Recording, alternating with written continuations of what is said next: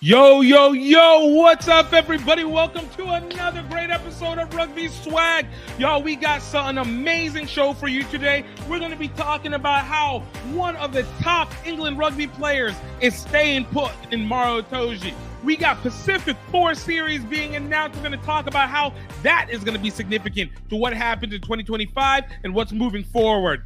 We will be talking Argentina's rugby strategy with a special guest that I can't wait for you guys to be able to meet. Of course, Scott Lawrence is officially a GM and a coach. We know it. What does that mean for USA Rugby, and what does that mean for how USA Rugby men are going to be functioning moving forward? And of course, we're going to talk with the people. This is all about the comments. Yo, this is Rugby Swag with Gift Time Belu. Yo, let's get to that opening intro.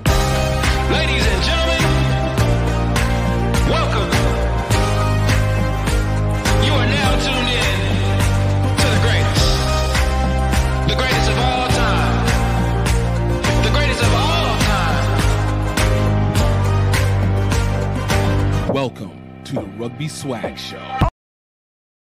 As I said, welcome to Rugby Swag. My name is Gift Time Belu. Of course, this is a show where we get to talk about all things happening around rugby, and of course, get a chance to connect with the people who have been able to find ways to find opportunity out of this great sport of ours. Y'all, I hope you guys are having a great week. This is going to be a little bit of a different one than we've normally had, but you know what? Before we do absolutely get it started, I need you guys to please go ahead and like and subscribe to this podcast on YouTube. Of course, yo, if you guys are unable to get to it, I mean, I know it's tough. Not everybody's hitting it in the same way. You guys can absolutely catch us up on social media. Please absolutely check us out on Instagram at Rugby Swag Show. You guys can check us out on X at Gift Belu, GIFTEGBELU.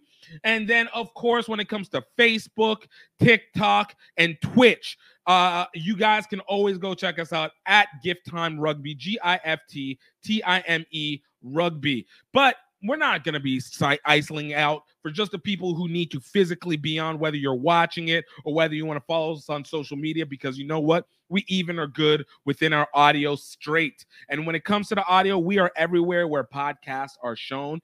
Spotify, you can find us, Apple Podcast, Amazon Music, iHeartRadio, all of the great ones. We are there, and we are excited to be able to reach you directly. And so I need you guys, if you guys haven't already done it, please go ahead and either subscribe to it on one of these audio podcasts, or definitely subscribe to us on YouTube. Or if you do know about it and you are subscribing and you are getting to listen, please tell your friends. Yo, tell your loved ones. We want to make sure that they are capable of being able to be a part of the actual game. They know what's going on. They can keep informed with your rugby friends. They can impress your non-rugby friends because they know about the culture, because we're all about making sure we know about what's going on in the culture. So I'm excited for you guys. I appreciate you guys, and I want to thank you guys for being able to consistently keep coming back each week and listening and conversing and bringing so much value to what we do here. So I said this is going to be a slightly different week. If you guys haven't noticed, we're not going to be doing live comments on this one. Actually, tonight, this is Wednesday, February 7th. Tonight, I got a rugby practice going into doing forwards work and the goodness of that. But so I'm not going to be able to be live on it today. But on top of that, we have a bit of a schedule change going on this next couple weeks. So as you guys have known, I told you I'm getting back into rugby, and coming in next week, I am returning back onto the field for the first time since 2018. I will be heading out to Thailand to go play at the marvelous Bangkok International Tens Tournament. So as a result of that, the travel that will be happening for this next week will prevent me from being able to be on with you directly for next week, Wednesday. But have no fear. I have stuff ready for you guys. Y'all, we got some great interviews that will be coming up next week. Listen out for Eddie Evans, who is the CEO and the founder of the Bangkok International Tens, which is amazing stories. Former Canada rugby player, played in Japan. He played against Jonah Lomu in the 1995, the famous 1995 Rugby World Cup. And look, man, he had a great story. And in addition to that, we also will have on Wednesday. I'm not here about trying to make super surprises. I just want you guys to know who we got. We got Rosalind Chow, the Catherine Flores head coach for Brown University, former founding coach and of the Life University women's head coach. Another amazing story. So we got those going on for this next week while I am in the air, because that 12-hour difference is going to be absolute hell. After that, we're going to play a little bit by ear, see what it goes. I'm going to be gone for a little bit, but don't worry. I have things ready for you just in case I'm not able to get it back. So I appreciate you guys' patience, and I appreciate you guys' support. Thank you so much on all of it. But before we get started, obviously, I always say we need to go and make sure that we are saying thank you to our special the people who support us, the people who have helped us in what we needed to get done, the people who do what we need to help us get to where we need to go. And that starts off with the James G. Robertson and Clive Sullivan Foundation. This is the rugby foundation that is supporting HBCU rugbies. They are bringing in doing their part to be able to bring in more rugby so that we can increase our talent, increase our viewership, increase our entertainment value, but most importantly, provide an opportunity for many to be able to be a part of our wonderful community. It's something that I'm absolutely a big believer of. Of course, I am a member on the board, so I know directly what it is that we are trying to do on a day-to-day basis. But always, whenever it comes to doing this, it always requires a little bit of support. And if you can, please absolutely go to the RSRF Rugby Foundation website at www.rsrugbyfoundation.org. If you can, please show your support by liking any of the social media pages that are out there and being able to follow the content. And of course, if you can, donate anything that you can, $1, $100. It all works to the development and the growth of HBCU rugby, a pinnacle component of American culture, American rugby, but of course, to be able to, again, continue to coalesce what the identity of American rugby is, so we can go and kick some butt overseas and then take what we are properly owed, or what we would like to be properly owed. But yes, absolutely go check them out at www.rsrugbyfoundation.org. And of course, y'all, we always got to say big shout out to Health Enhanced Foods.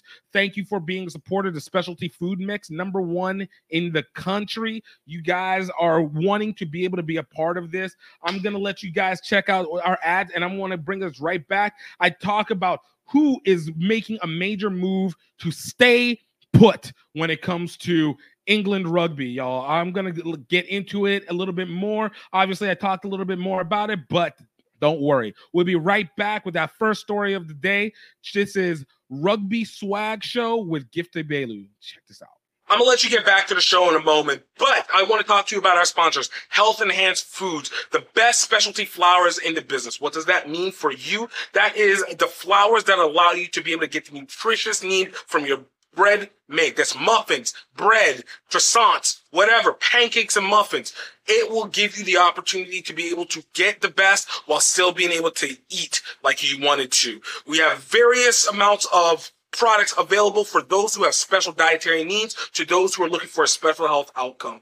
And of course, because they're part of the Rugby Swag Show, we want to let you know that you got a chance to go to healthenhancedfoods.com and use code Rugby Swag to be able to get 20% off your first order. Y'all, this is something that you're going to need. You got to build up, have your energy at the best, be the maximum. It's 2024. Let's do the best. But now I want you guys to get into it. Let's get back to the show. All right, y'all. We are absolutely back, man. We got the first story of the day coming up. Of course, Maro Itoje has made the official announcement that he will be staying in England through at least 2027. It was announced a couple weeks ago where he was talking about the fact that he is absolutely addicted to completing the job where he is. Now, if you guys don't know, we talked about in the past, he was really in consideration of stepping away from the Saracens, the Premiership rugby team that he has been with from the academy since he was a kid, and moving on. There's been constrictions in the budget when it comes to Premiership rugby, especially in the cap. And we are seeing like a lot of conflict when it comes to doing it. But you know what? Where there is a will, there is absolutely a way. And it looks like they managed to find a way. So he was not only able to re-sign a brand new contract with the Saracens, an undisclosed amount, though he was asking for somewhere around 4 years, 1 million, 3 years, 1 million, something similar to Finn Russell deal at Bath. But he also has made a commitment to want to stay on with England rugby. And this is a big deal because this year we saw Owen Farrell decide to take his mental health break away from England rugby at 33 years old. And not only did he step away from England, he also had the opportunity to go and shift over from the Saracens, going over to Racing 92 in the top 14, go get his money. So I can understand where there was a lot of conflict with that. But man, Maro Itoje seems to be about that life. And he said, I want to be not only stay, I'm here to make it on the British and Irish Lions and go get this win that we so rightfully deserve. On top of that, we want to be able to make sure that I am doing what I need to do for England. Like, this is a drug. He literally is like, this is a drug. I need to get my Rugby World Cup win at some point in time. And, he's still relatively young. He's 29. So he's coming on that point where, there's not a whole lot of choices. Yes, he can probably make the move and do the bump, but I think he does well between his sponsorship deals. He's got modeling deals.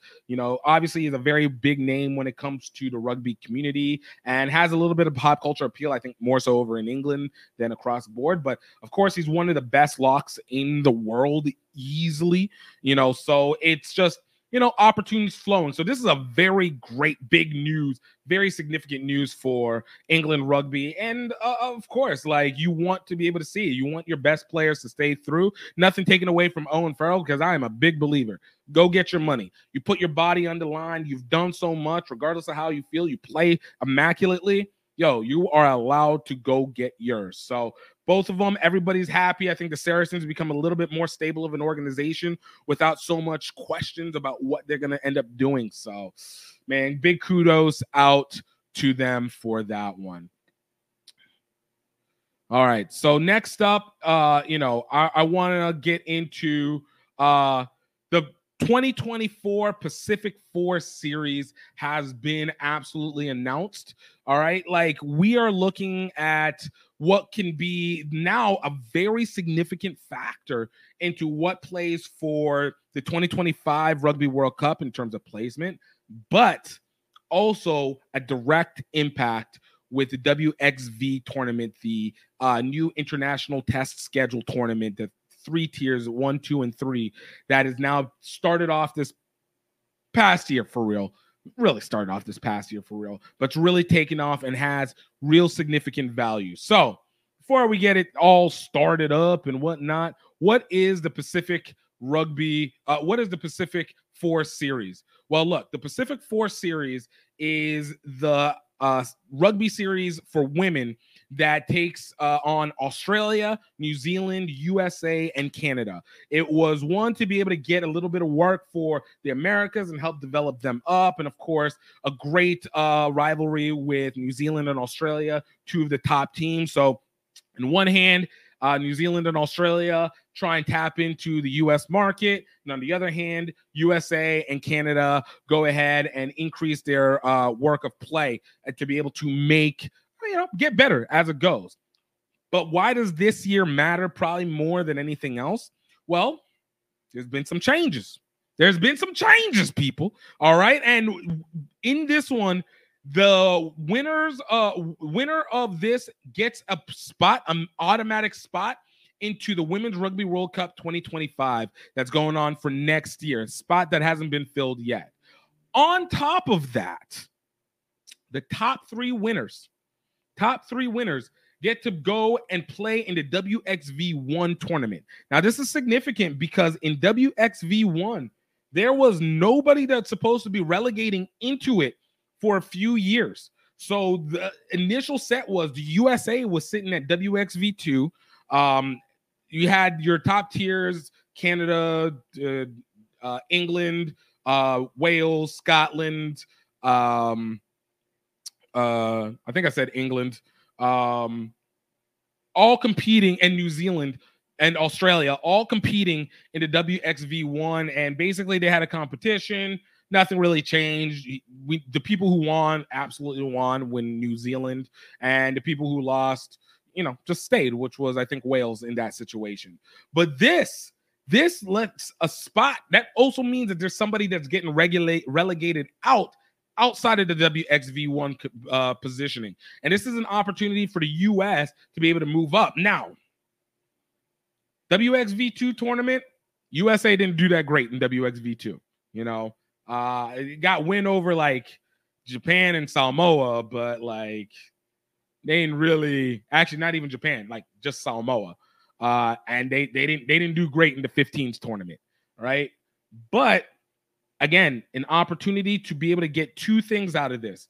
One of the automatic biddings, because right now the USA and Australia are the only two teams that don't have an automatic bidding, simply because New Zealand and Canada finished in the top 4 in the Rugby World Cup in 2021. So they got automatic billing going into 2025 Rugby World Cup.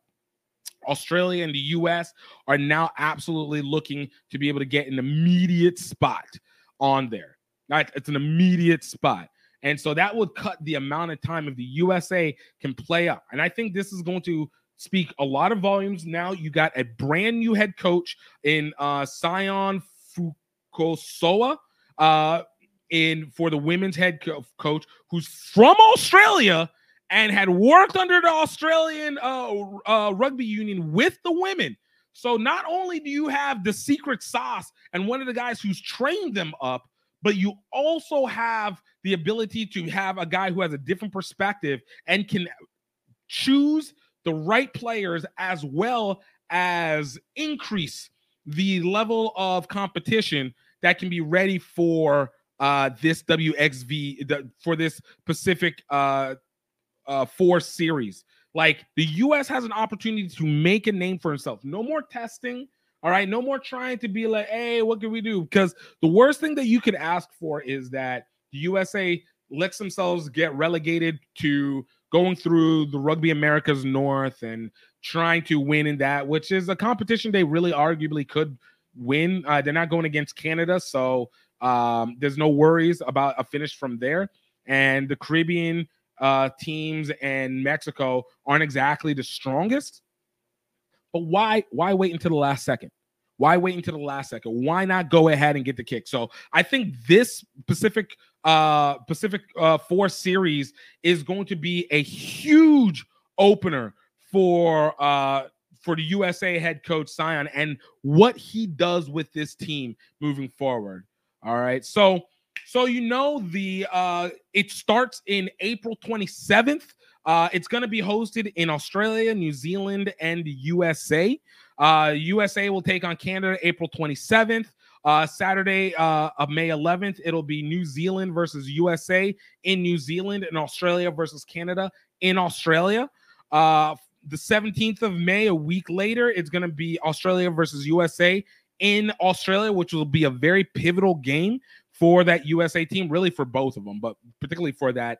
And then on May 25th, New Zealand versus Australia for what would be pivotal for Australia, but I think it's just simply a 2025 warm-up for New Zealand as they try and set themselves up and get them figure out their team over the next 18 months. They're going to be bringing in a lot of new people, but we know they're probably basically going to have about the same people they've had for the last, almost decade now, 8 years by 2025. So 7 years. We'll probably see about the same people over and over. So I'm not going to be surprised by the selections, but that's part of it. But let me know what you guys think about this. I think this is a pretty big deal. I think it's one of those things that need to be talked about way more because of the fact that it makes such a difference for how we view our U.S. women's team and how this women's development test schedule is going to either increase the competition and allow teams to be able to develop in an organic way, or it's going to overwork and everybody's going to really stand out where they're supposed to be. I think it's huge, and for the U.S., very big because of 2033. This is where it really gets started, and on that development, we have a solid 8 years to get ready. 7 years, 6 years to get ready. Yo, what do we got to do? What do we have to do? That doesn't make sense. 6 years is too short. It's a solid 8 years to get ready. So let me know what you guys think about this. Where do you feel like this USA team needs to repair themselves? Where do you feel like they need to go? And of course, who do you think is going to come out on top of this? It matters. So you need to know about it. All right, y'all. We'll be right back with some ads. Y'all, I told y'all we need to know what is going on with Argentina. I am saying that their imperialism is just beginning. But you guys, I have a special guest who's going to talk to us in detail about what it takes and what Argentina is actually doing to be able to set themselves up. We're going to be right back. This is a Rugby Swag Show with Gift Time and Bailu. Be back right after these messages. Hey everybody, this is just the Break Train sending out a personal little video diary to all you people out there, where I am going to document me riding most of the way between Singapore and Tokyo for the 2019 Rugby World Cup. I needed help, and it came from Louisiana. We in Singapore, baby! Gift from Gift Time Rugby USA is a extroverted tour de force. But what unites us is a hunger for adventure. Off to KL, Kuala Lumpur. Yeah! Woo! Gift, where are we? We're in Vietnam! Morning, Vietnam! Mount Fuji, baby! Our love of Asian rugby culture. 1, 2, 3, center! Yeah!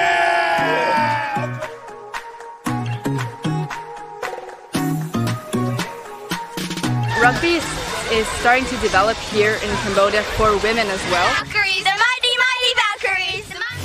We're out here, we're running out of energy, we're running out of money, and we're feeling isolated.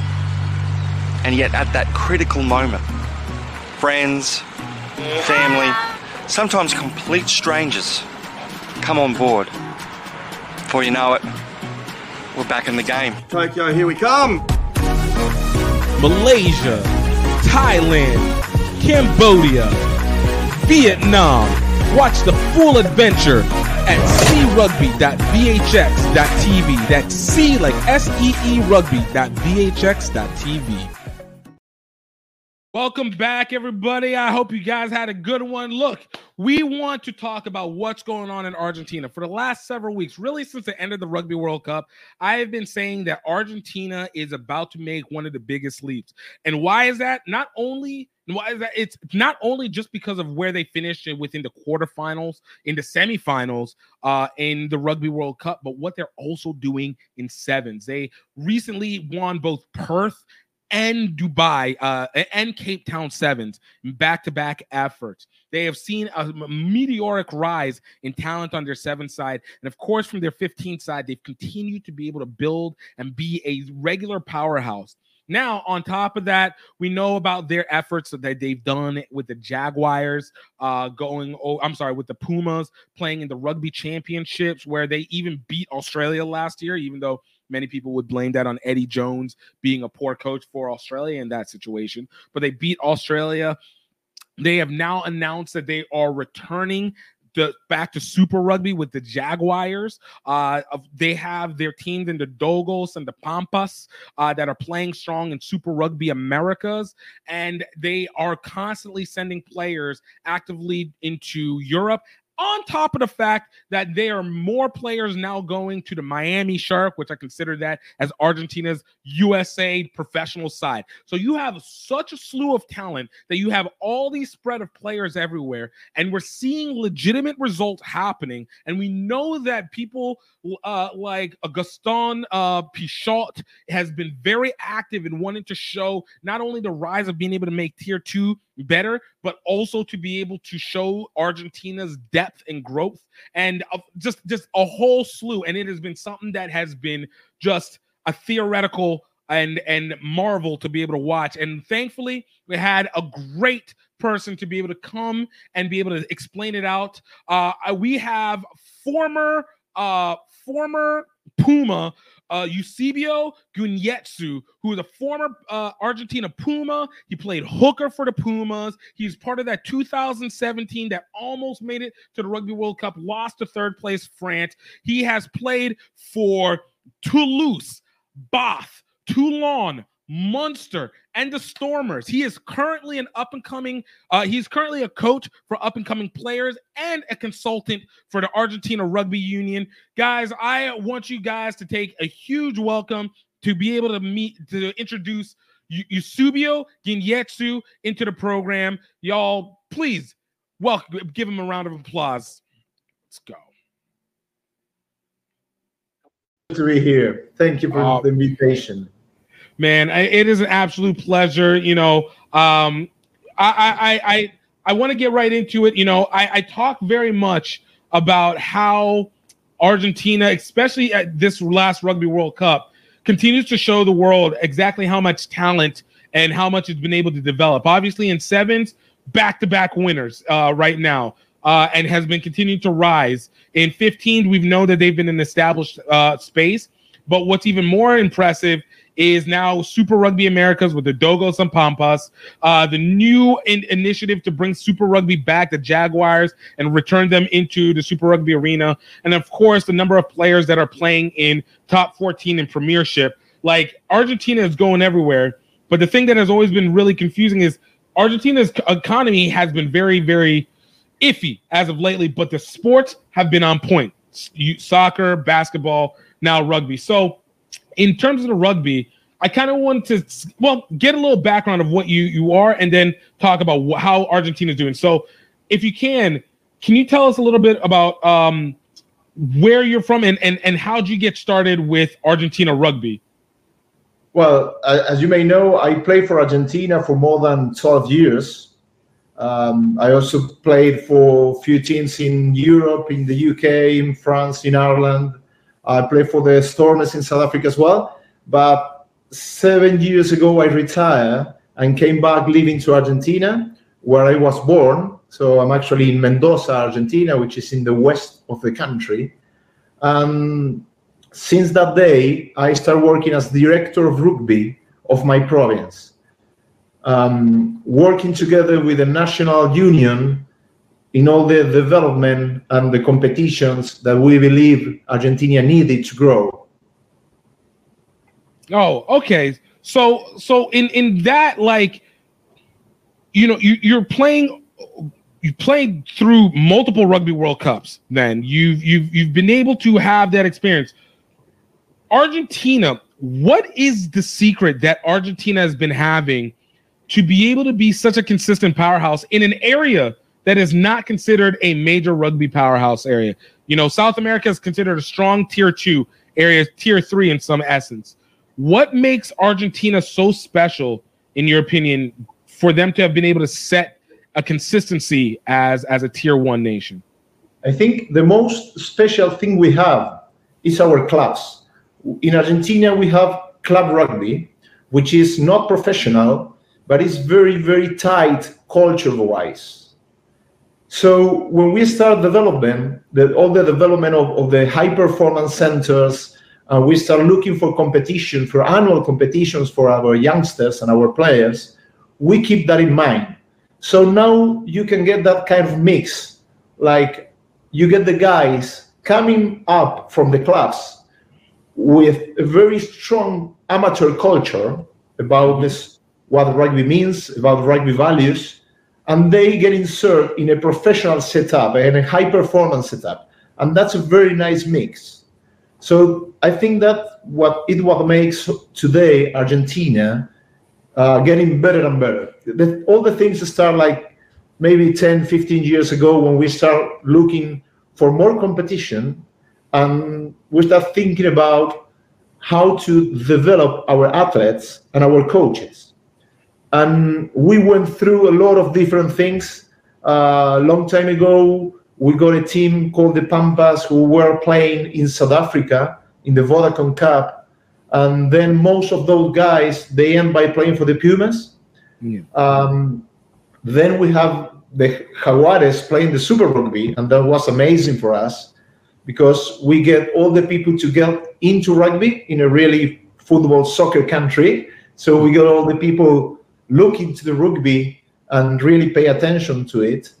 And now we end by having a very nice high performance national structure, right, which allows you to make all the players detection in a very early ages, and then allows you to have all the players with you, which is very important because in my time, most of the Pumas used to play in Europe. So it was very difficult to set up a proper squad, in a daily basis.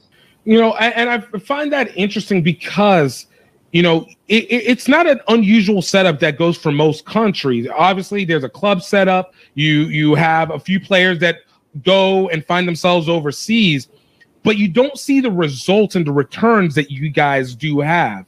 Is it simply because of the fact that you guys, I guess maybe a better way of asking is the structure that you guys have secured solely by the fact that you guys have a lot of passion and like to play, or is there something that comes with those individual amateur clubs that allow the players to feel grounded enough to be able to develop and have the confidence to go overseas and play against South Africa and compete against South Africa, but to be able to kind of come back and still develop at the same level? Well, it's a mix of things. Like everything in life, everything is a process and a long-term process. So that amateur culture gives you the passion of the players wanting to play for the nation. Right. They just want to play for them. They play in the best teams in Europe, but they want to come back and play for Argentina. Wow. Because they come from those clubs. They know they are playing for their families, for their friends. And that's what those clubs gives you, that passion and that belief, and that thing is an extra thing that, those guys, they really want to play for the Pumas. But nothing grows without a structure. So you need to have that high performance setup, so they can really develop themselves. So now we're living this situation where the guys went back to Europe looking for good clubs and good competitions, but for the youngsters or for the guys we are developing, we have 5 centers. We call it academies. We divide the country in 5 different regions. We have 5 different academies, high performance academies. Each one of those academies, they have different centers in the provinces that allows you to follow the guys from when they are 13 or 14, 15 years old, and you can follow them. That allows you as well to all the coaching development. You can do it in that academy. And then today, those guys who really step up, they can play for the under-20s, they can play for the Pumas, they can play for Argentina A, and they can play as well for Pampas or Dogos, which are our franchises playing the South American League. So that allows you have all the Pumas playing in Europe, those 30 elite guys playing for European clubs, but that allows you to have more than 100 guys playing for the franchises. So they're playing for Dogos, for Pampas, and that allows you to have like more than 100 players playing in good competitions and good level. That will definitely get all the standards higher. That makes a lot of sense. And it makes the country become less large because you have these central locations that basically are absorbing in those regional areas. Do you guys use that not just as a central location for the players, and you might have said it, but do you guys use it as a central location for coaching development as well?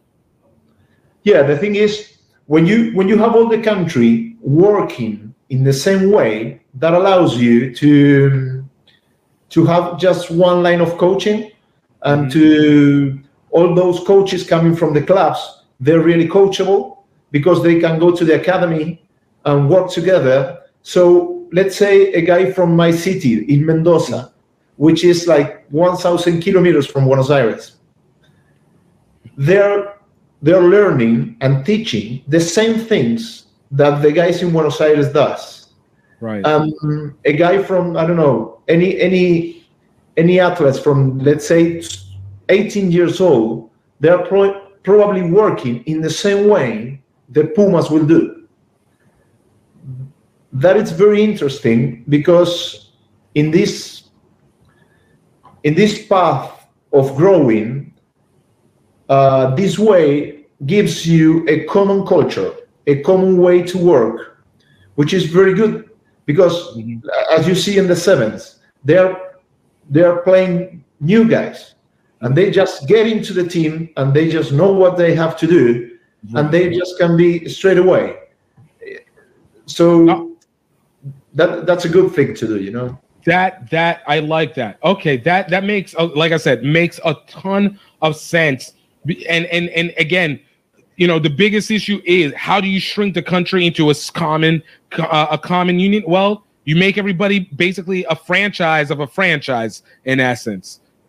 You get what we did like maybe 8 or 10 years ago. Our country is divided by provinces, which is like in the US, you get every state. You got like 51 states. We got 23 provinces. In every single province, we built a high-performance center where we get, at 15 years old, the best players of each club. Those centers in the provinces, they belong to an academy. So we have 18 provinces working the same way, and 5 high-performance academy around the country. Yeah. They're all doing the same thing. They're all working the same way. Okay. So then my next question is, which is where it goes to like industry, how does this stay funded? So, within our rugby now, most of it has come from obviously dues, but paid to the individual clubs. And then the issue ends up coming if a person is unable to pay, you don't have access to either that talent or, they go off of their way. And this in particular hits within the youth rugby. So where you're talking about being able to access kids at 13 to start finding them, it's much more difficult to find that in the US, and you start, except for in specific areas, and you now start hitting people at 16, 18, 20, which is much later in the rugby development. So for a place for you guys using these academies, how is the funding structure set where everybody is able to still able to function and do their job while being able to spot these talents in their regions and subsequently create the proper funnel for development? Well, it's a good question because all the founding thing in our economy is really challenging. It's not really my domain. It's not really my thing because I'm a coach. But I think what the Argentinian Rugby Union started doing it long time ago. I think they get some funding for World Rugby. But then in the other side, you need to have your own funding. So then it's when you need very good competition for the Pumas, because the only way to get people in is having is the Pumas doing a good work. Or the same thing happened when we have Jaguares playing the Super Rugby. That's how you get money. That's how you get a product. So then you can go and use that money to get the academies. But it was a really long path. I mean, it wasn't easy. And the academies at the beginning were really with a lot of effort. We didn't have the best things, the best setup. But we said, okay, we have to do it anyway. If we don't have the best pitch in the world or the best gym, we have to start anyway, and we'll get better. So, and just to be clear, every academy or every high-performance center, it will have like 2 or 3 people who get paid to do it. Yeah. But then the players, they will never get paid. Right. The players, they still playing for their clubs, not professional, but they have 2-3 times training sessions a week where they can really get their standards up, but they don't get paid. Are they paying dues? No, they still play for the clubs. Right. They only come to the academy if we call them. Right. Because we believe they can do better. So we call them, and they have to keep studying. They will never left school or university, wherever. They will keep studying. Mm-hmm. They will keep playing for their clubs until they have an age where they can go to a franchise or to the Sevens or the Pumas or whatever they do.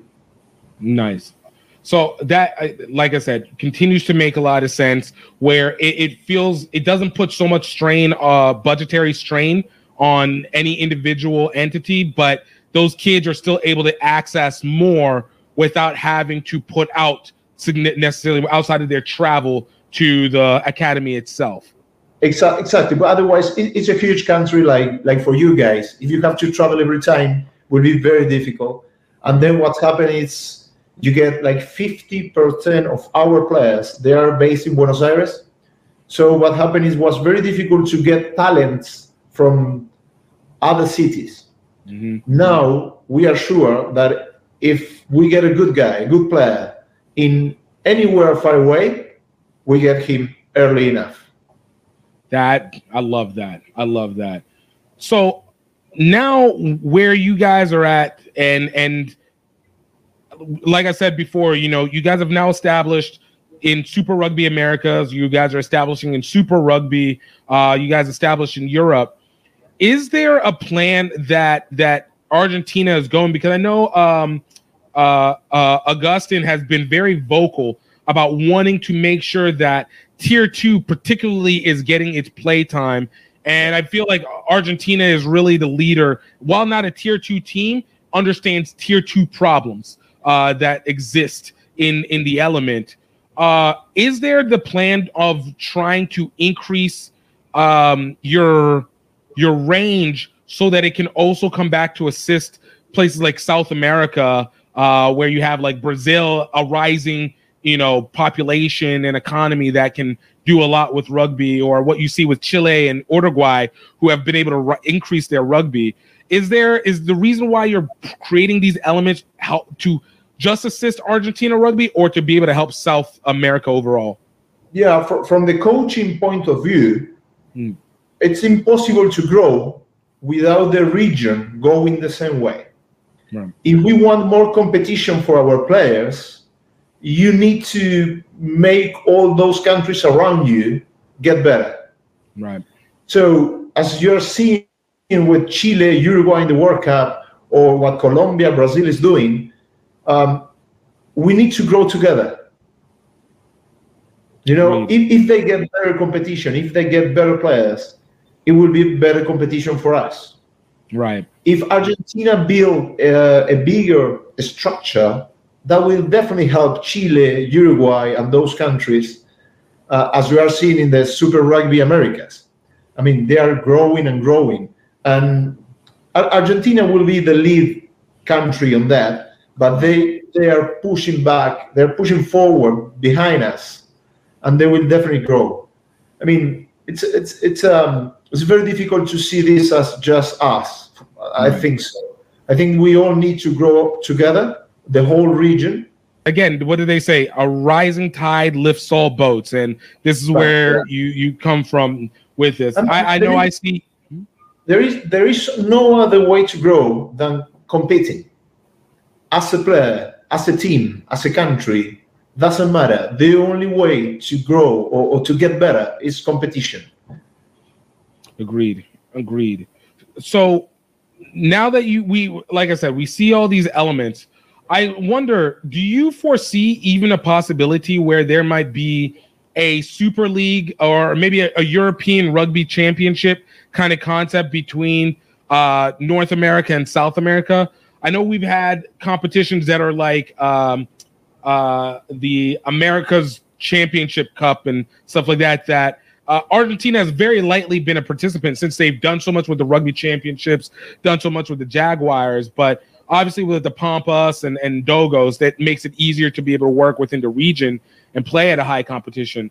But do you think that there would be a advantage both from the players level, and I know you look at it from the coach, but I'm going to say even from a business standpoint, from a business modeling where a URC where maybe Canada, USA, Mexico, the Caribbean versus Argentina and South America, Brazil, and creating a club URC in connection. Do you think that would be something that would be an additional benefit or even a capability from the perspective you're seeing of growth?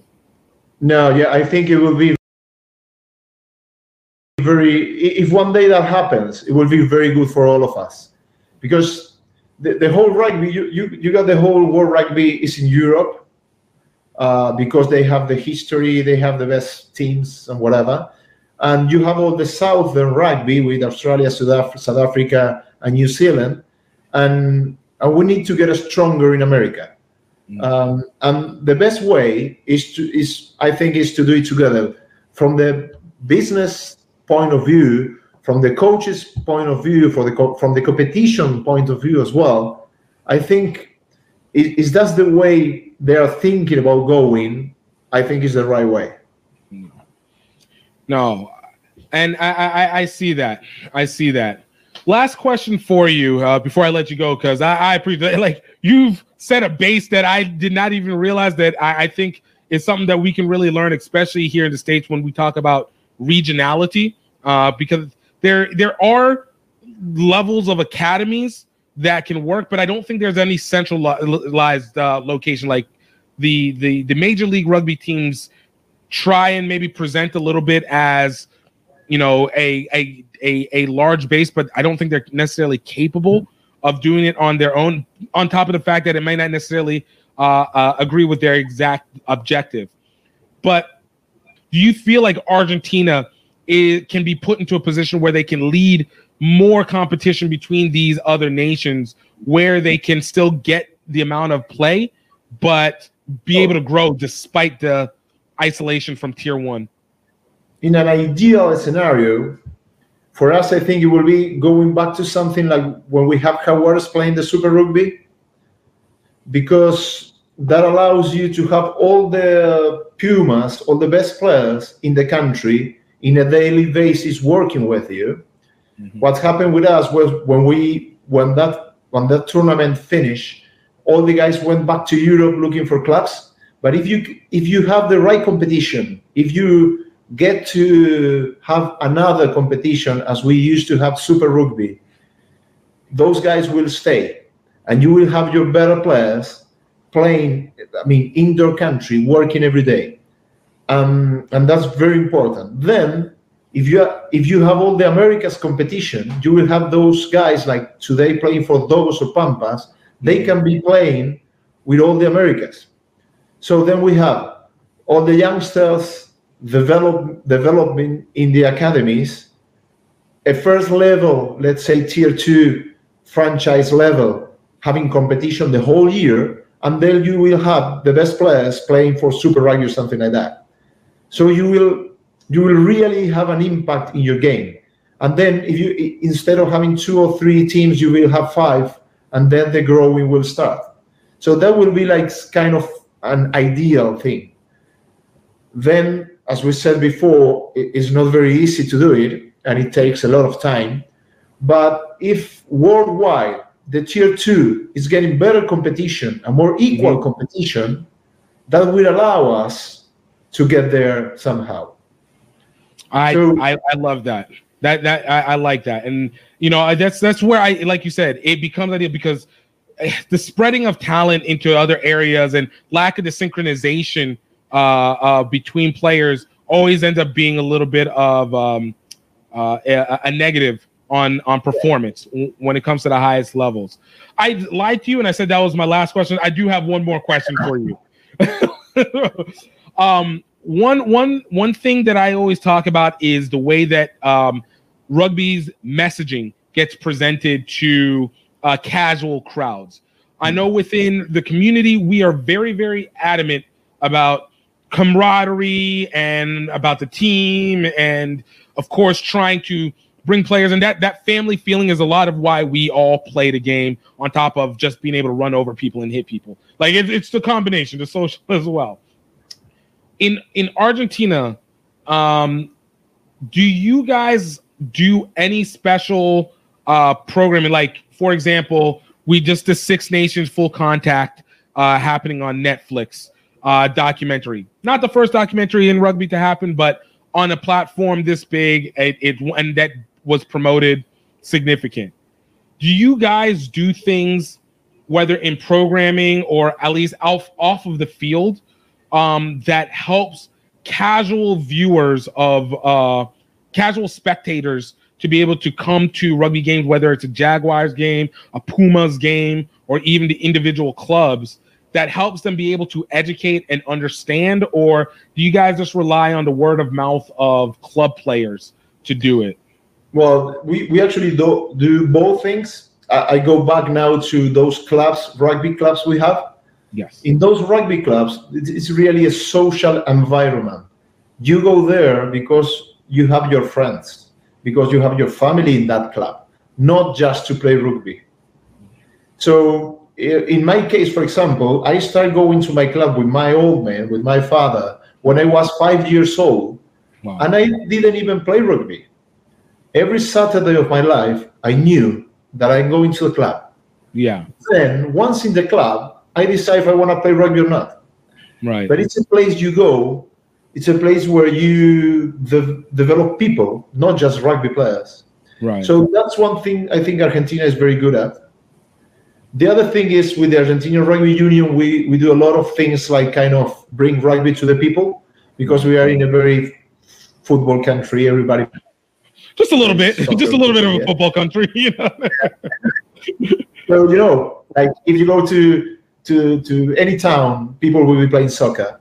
So what we do is we bring rugby to the people. We show them how it works. We play tag rugby with them, especially to places where we know that they don't know much about rugby, or they believe rugby it's a difficult sport or whatever. So they have a lot of things happening on bringing rugby to the people and show them. Mm-hmm. And their results also help. When you get the Pumas playing good in the World Cup, or when you get the Sevens top one in the world like it is right now, people start following up, start asking questions. Mm-hmm. So yeah, it's a whole thing. I mean, you need to spread out the values so you get people coming to the clubs. Right. And then you have to bring rugby to the people as well. And then at the same time, you need those teams doing well worldwide, so you got them on TV and people can see it. It's a mix of things. Oh, that again, it's all connected, and it all works within one big cycle. And that honestly, it's very simple, a lot of work, but it absolutely makes the most amount of sense when it's all said and done. So, oh no, I definitely appreciate the breakdown of that, because again, a lot of confusion. I think a lot of us really watch Argentina and see how significant they have been and how powerful they've been, how close they are to championships. So it's always a wonder to me, why isn't this being copied? So it seems very copyable, just with time. Yeah, it's. I mean, it's it's a fantastic sport. If you think for a minute, like everybody can play rugby. If you're big, if you're tall, if you're fast, if you're slow, we got a job for you. Right. If you come to rugby team, you'll have something to do. Doesn't matter how fast you are, how big you are. If you're tall, you'll be a lock. If you're not tall, you play for the backs or whatever. You know, if you're a big man, we need you as a prop. So everybody can play rugby, and then all the teamwork around. There are tools that help for life, not just for the sport. Right. So that's probably the message we need to spread out, and in places where rugby is not that famous, because it's a unique sport. Imagine we are hitting guys. We're hitting guys. It's a contact sport, and you need to do it always under the law. Right. You cannot cross that line. You can hit a guy hard enough without crossing that line. Right. It doesn't exist in any other sport. So it's a temper kind of thing. It's a sport that teach you a lot about life, about keep going, about how to resolve problems, about camaraderie. So that's probably the message we need to spread out more. No, I love that. I love that. Eusebio, I want to thank you so much for taking the time. If you can you tell people where maybe they can find you or reach out to you if they are, if they end up in Argentina or looking for a coach, how can they talk to you? It's Euse, as my surname is E-U-S-E, Guinea Azul, like my surname, so it will be E-U-S-E, G-U-I-N-A-Z-U. Nice. Euse Guinea Azul. I love it. I love it. Eusebio, thank you so much. And we're definitely going to bring it back because we got more to talk about in the future about your actual story. Hope you're ready. But thanks for having me here.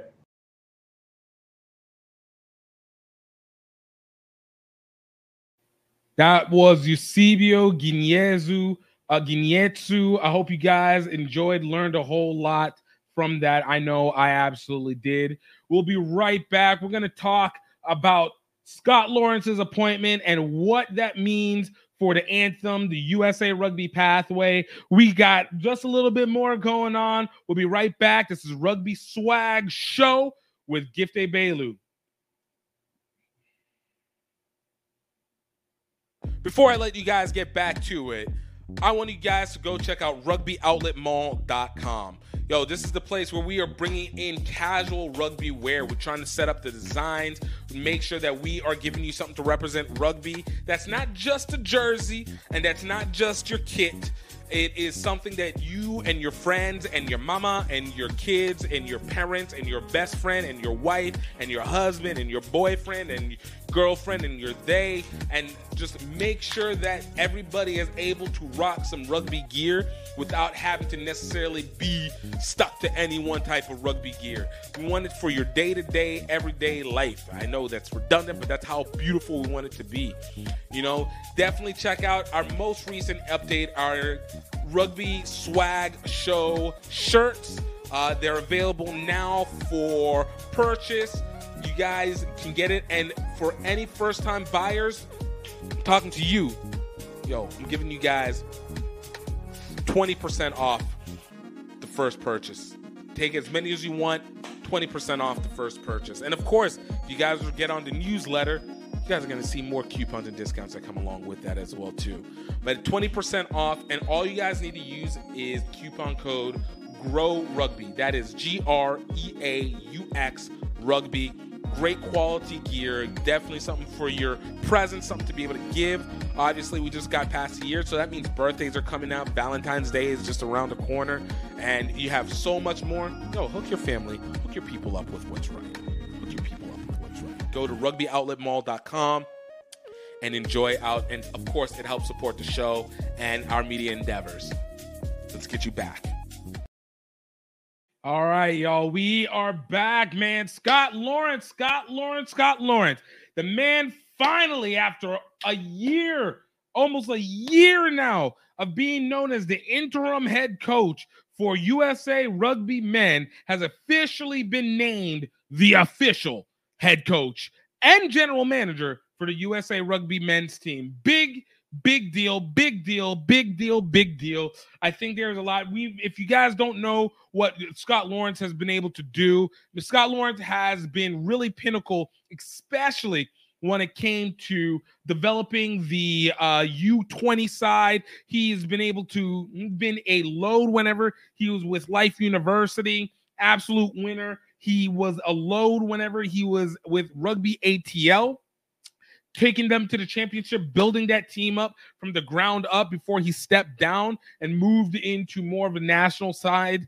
But he is one that I can safely say, when you're talking about an American coach that probably has all the qualities that you want from an American rugby coach, Scott Lawrence is that guy. All right. Scott Lawrence is absolutely that guy.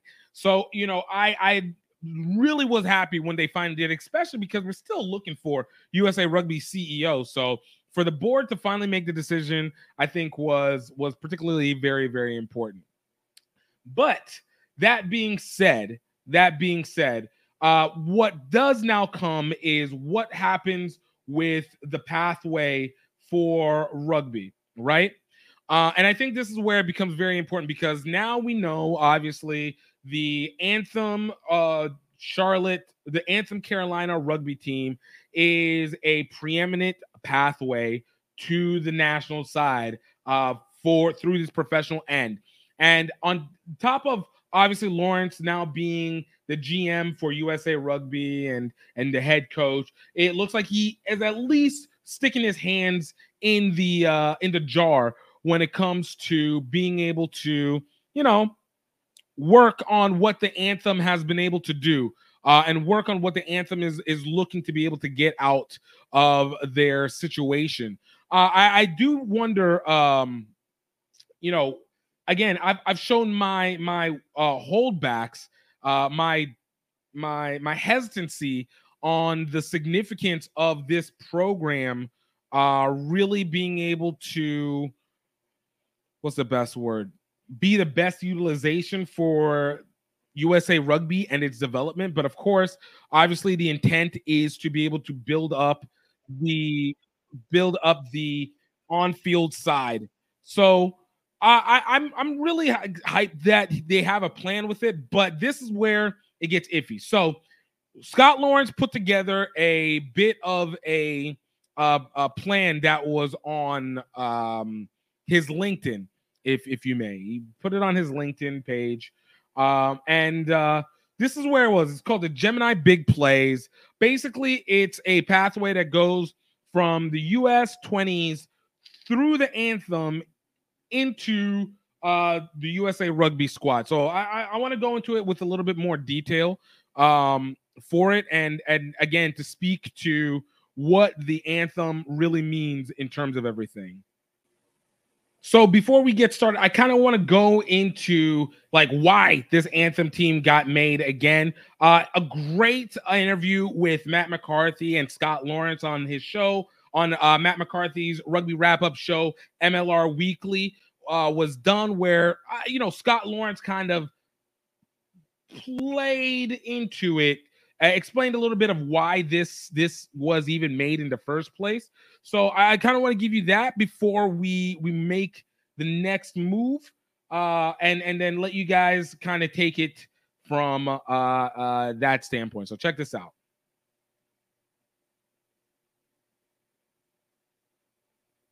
Certainly, out of nowhere comes this team in Charlotte, and from what I understand, World Rugby has got an investment in it, and the 2/3, and the MLR owners will have the other third. So just briefly, how did this all come about?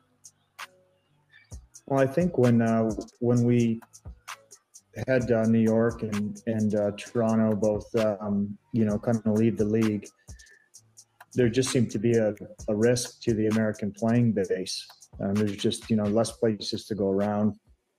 And so we, at that time, it was actually kind of an offhand comment, and just kind of called the guy I was working with at World Rugby and High Performance, and I said, we've got a lot of egos there in New York.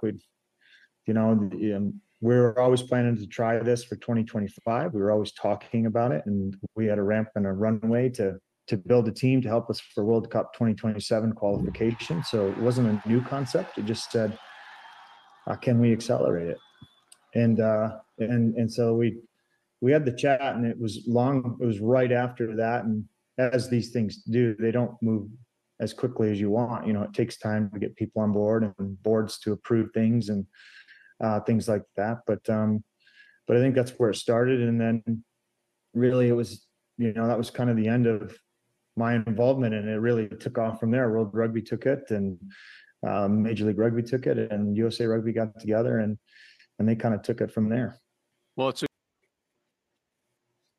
so, as you can see, it's something that clearly was built on the idea of, the USA players. This is not new. So as it comes back now to what does that mean for the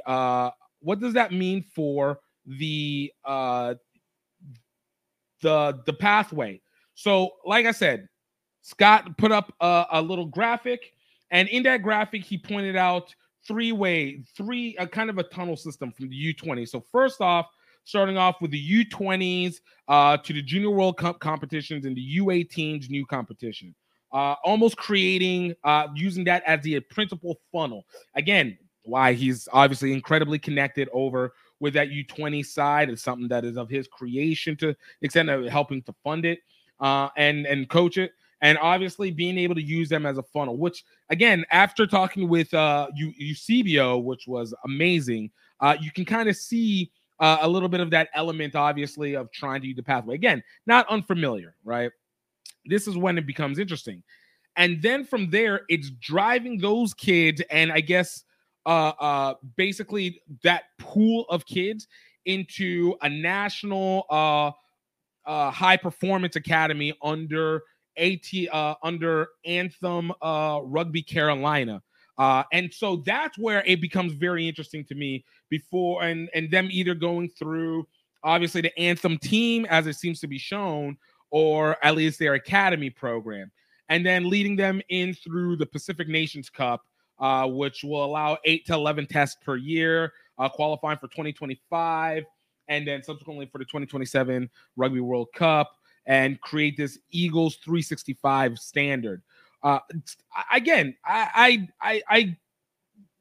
it sound, but it does go back again to be like, is this now the primary way? So does this mean that whenever we have Anthem players are essentially the professional equivalent of what we see with the USA Falcons, USA Hawks?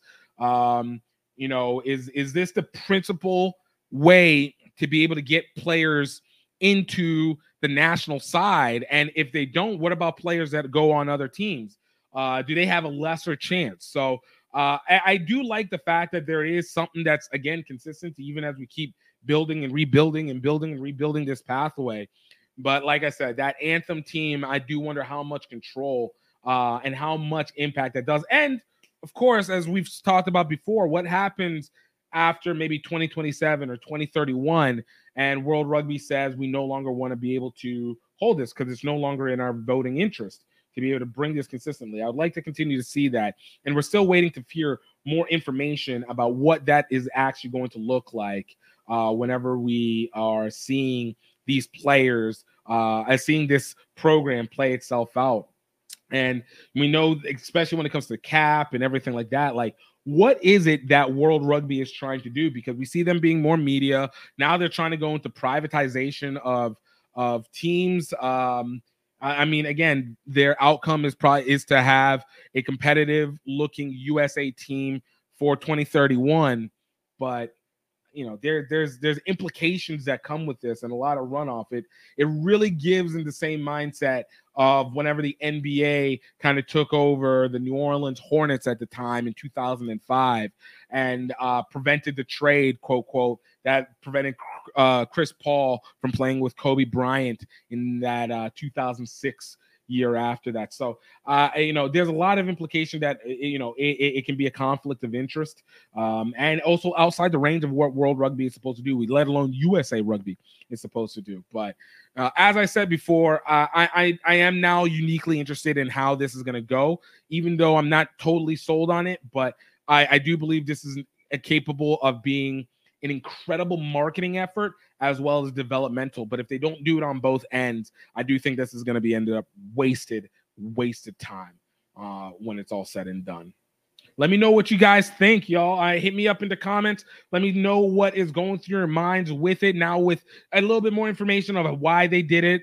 Thank you, Matt McCarthy, for allowing me to use your stuff. You can always check us also all out on his show, The Rugby Odds, betting show for all things rugby happening around the world, particularly within 6 nations, which is obviously all this next 4 more weeks. Japan League 1, top 14, Guinness Premiership, and of course MLR whenever it gets back in URC.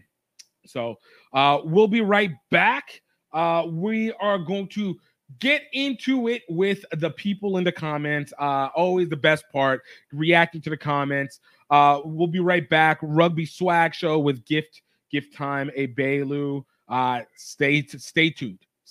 I'm going to let you get back to the show. I hope you guys are enjoying it so far. But in 2024, it is necessary that you have your own website. Don't let anybody tell you social media is the only place that you can be able to advertise. You need your own home. And the best home to be able to purchase online is through Green Geeks. This is the web host platform that gives you the most for the cheapest price, y'all. I've been using Green Geeks for almost 10 years now, and off the WordPress platform, I've been able to customize and create websites to my desire and to the liking that I need. Included with it, they give you some of the best customer service in the business, and I cannot say enough about them. They have been able to be a great assistance to everything I do. And if you guys want to be able to start today at $4.95 per month, go to the link in the bio or the link in the caption, depending on where you're at, and go use it to help the show and get your site up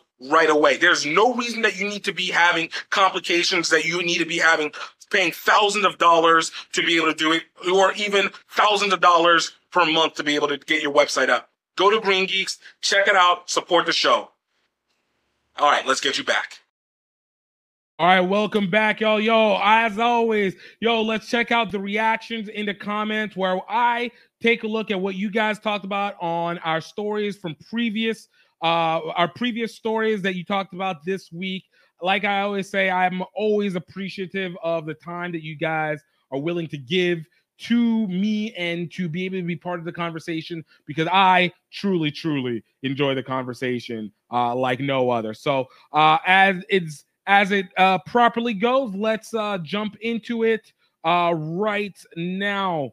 I always hate it whenever this thing does this. All right, there we go. All right, so first and foremost, let's take a look over here.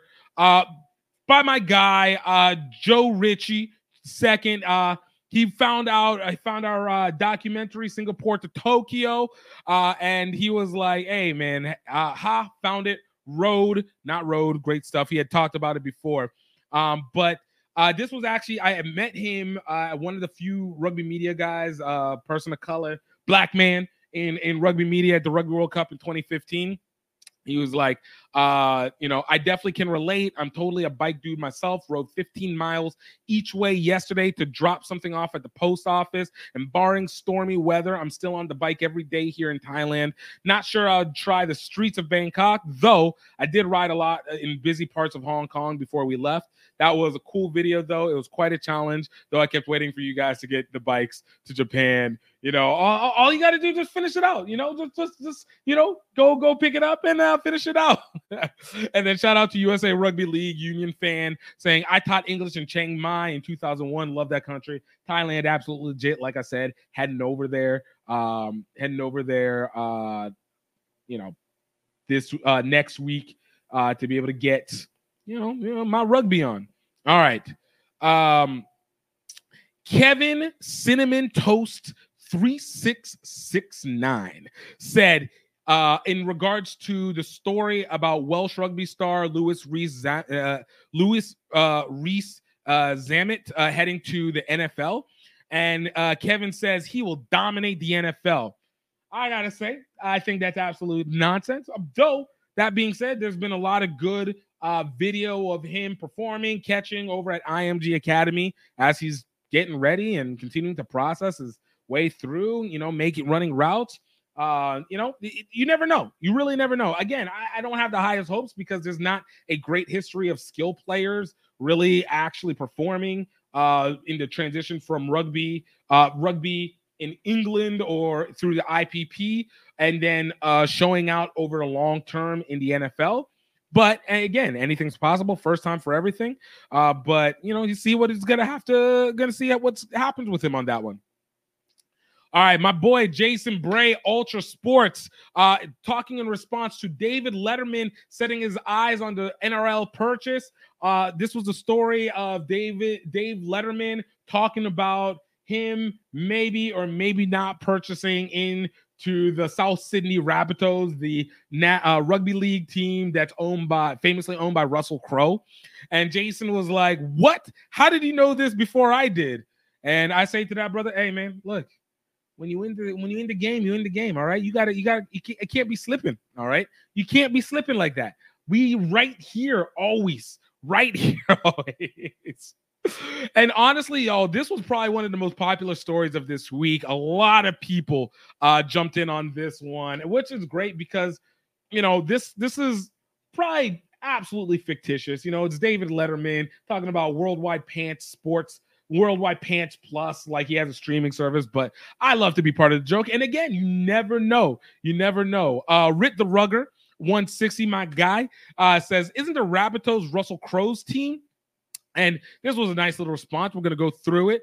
Peter-CI1EF goes, "Peter Holmes, a court has part ownership of the Bunnies or did." Matthew Hughes 9161 responding to Peter said, "Holmes, a court sold his share in the team about 10 years ago. It's currently owned by Russell Crowe, James Packer, and Mike Cannon Brooks." And of course, because we got a great community, everybody supporting Peter, thanking Matthew. And that being confirmed by Rickva 9817, and also Peter going, "Pete's family has been a supporter of the Rabbitohs for a very long time, but he's got other businesses going on, and he obviously doesn't agree with the limelight on him. Fair enough." Which, great.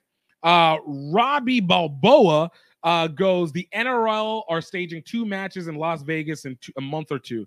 Like what the NFL do in London. South Sydney are playing in one of the matches, so it might have been a slight tap from Russell Crowe to hand him over a jumper." Which, again, makes perfect sense. You get it. Dave, again, is the former king of late night. Now, I don't know if he's necessarily as high popular amongst a certain generation just because it's been like almost a decade since he's been on the air, but it doesn't take away from the fact that Dave is still a very, very influential person in the celebrity community. And obviously he brought a lot of attention over to this video. So it's not something that's out of the realm of possibility. And it would be a good marketing promo. It would be a great marketing promo. User-SK9QO6TS8D said, "Rabbitohs have had an LA/Star connections ever since Russell Crowe has been a part of the club." Of course. Again, Russell Crowe's a crazy man. Like that's what he does. He supports his own. Kenny fucking Powers goes, "Doesn't even know the correct name of the sport." And obviously, talking about the fact that Dave called it rugby, when obviously when it comes to rugby league, it is preeminently known as just rugby league, with rugby being the common name for rugby union. Darren Gifford 7442 goes, "Don't try and F us over, David. Murdoch tried and failed. We are the oldest, the loudest, and the proudest. And when you're fair dinkum," I don't know what that means, "we welcome you. Don't forget it. It's People's Club first." So I love that kind of passion. Like, yo, protect your club, son. Protect your club. You don't want nobody messing with your club. That's what it's about. It's about that life. And of course, in response, because we got a very engaging community, Top Hat that _ promotions and marketing goes, you actually believe all the BS? Hey man, again, you never know. You never truly know. See, we got okay, we got a couple more from it. Let's see. I love this by Crazy Praying Mantis 5596 saying, always take comedians seriously, which works perfect because Simone Young 9388 goes, F, he loves the game. He doesn't know it's called rugby league. Gotta love it. Gotta love it, man. I think it's super hilarious. In response to our last reactions to the comments, Rit the Rugger 160 goes, getting ready to watch the Six Nations on Peacock last Friday. I noticed that they had a show called Scrum, so I watched it over the weekend. It's the story of the Queens College rugby team, Charlotte, North Carolina, and their head coach, the first African-American head coach to win a collegiate national championship back in 2019. And he took Queens from not having a team to national champs in 3 years. I'm sure you want to watch it. Now, for you non-American readers, I should point out that one of the flaws of the USA Rugby Football Union is that in a nation that lives on college sports, they seem to have no interest in the college game. The schools have subdivided themselves into 3 separate leagues that have different seasons, and many of our best schools can't play each other because of it. I didn't recognize what are considered the best rugby schools in that championship. However, going from no teams to a championship in 3 years, no matter the league division, is one hell of an achievement. And yeah, that actually is in regards Frank McKinney, who's I know him. I remember actually before it came out asking questions about black male rugby coaches at a D1, D2 or so level for men's side. From the women's side, there's been quite a few. And even that being said is a little bit iffy. Obviously, you have people like Kevin Battle, who was absolutely prolific with Santa Barbara. We talked with Lance Kavanaugh in a previous episode about their team. We've had plenty of women's head coaches that were run by black men. So good documentary. I give a lot of it to credit to Queens College for putting it out there, and that it's on Peacock, and that they were able to do something with it. And in terms of like the scenario with college rugby, I would disagree with the factor that people don't care about college rugby, or that USA Rugby doesn't care about college rugby. But and in fact, I think it's actually really one of the strongest pillars of USA Rugby. That being said, obviously there's a lot of commotion that goes along with it. Though it's really actually split to 3 sides. You have your NCAA, NIRA level that goes through the accreditation of the NCAA, which is a governing body for all of college sports, top level sports. Then you have NCR, National College Rugby, that carries one side. They initially were starting with smaller schools, not necessarily D3, but the smaller population schools, and have evolved to be able to hold D1, D2, D3 schools all together, and have found them way into as an entry point and found friction with USA Rugby. And then, of course, you have CRAA, which is the other side of college rugby that has a lot of preeminent D1 teams, top D1 men's and women's teams, same with NCR, and D2, D3 teams, D1, 2A teams. So yeah, it's split. It's confusing. Obviously, everybody's trying to get their piece of the pie in their own way. I have faith it all works itself out. And of course, not everybody's able to play. There's 1.5 million different kind of championships that happen, but as long as we still have some action, it's the least that I can take from that. Jonathan Whittora 81. Jonathan Whittora 8102 said in response to our interview with Wendy Young, which you guys absolutely can go check out. We just posted it this week. Great of your Scrum Half Connection, top women's rugby media, everything, just everything.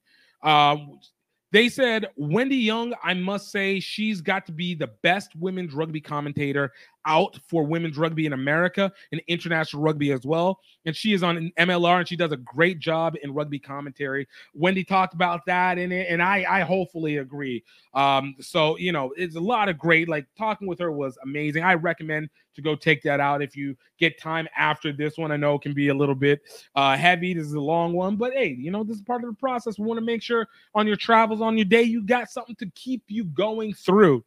And take this last one from Joe Ritchie. Joe Ritchie, too, talking about how MICR got its $1.1 million grant to build a new field. And Joe goes, nice. I'd like to hear more about how MICR did their successful grant proposal. I'm sure other communities would be eager to learn about those details. You know, I absolutely agree with you on that. And I think it's about copying blueprints to be able to see those meteoric rises. I give a lot of shout out to my guy Shane Young, who is a director and has worked tirelessly. That man is the Energizer Bunny for that program and has done so much selflessly. I give him so much credit, and I know that their 12 years of work that they've been doing allowed them. This was a lot put in, and then obviously being able to work with different schools within the area, seeing success in their graduation rates, seeing success in academic performance by the students. Obviously, they've played well when it matters. The city's going to notice. You do things that make a value change, that levitate not just what happens in rugby, what happens within the total community, and you'll see people wanting to gravitate on to be a part of that mission. So a lot of credit goes out to him on that one. A ton of credit for that. So, all right, y'all. You know, I think this is where we can begin to call it. Y'all, I want to thank you so much for taking the time to listen.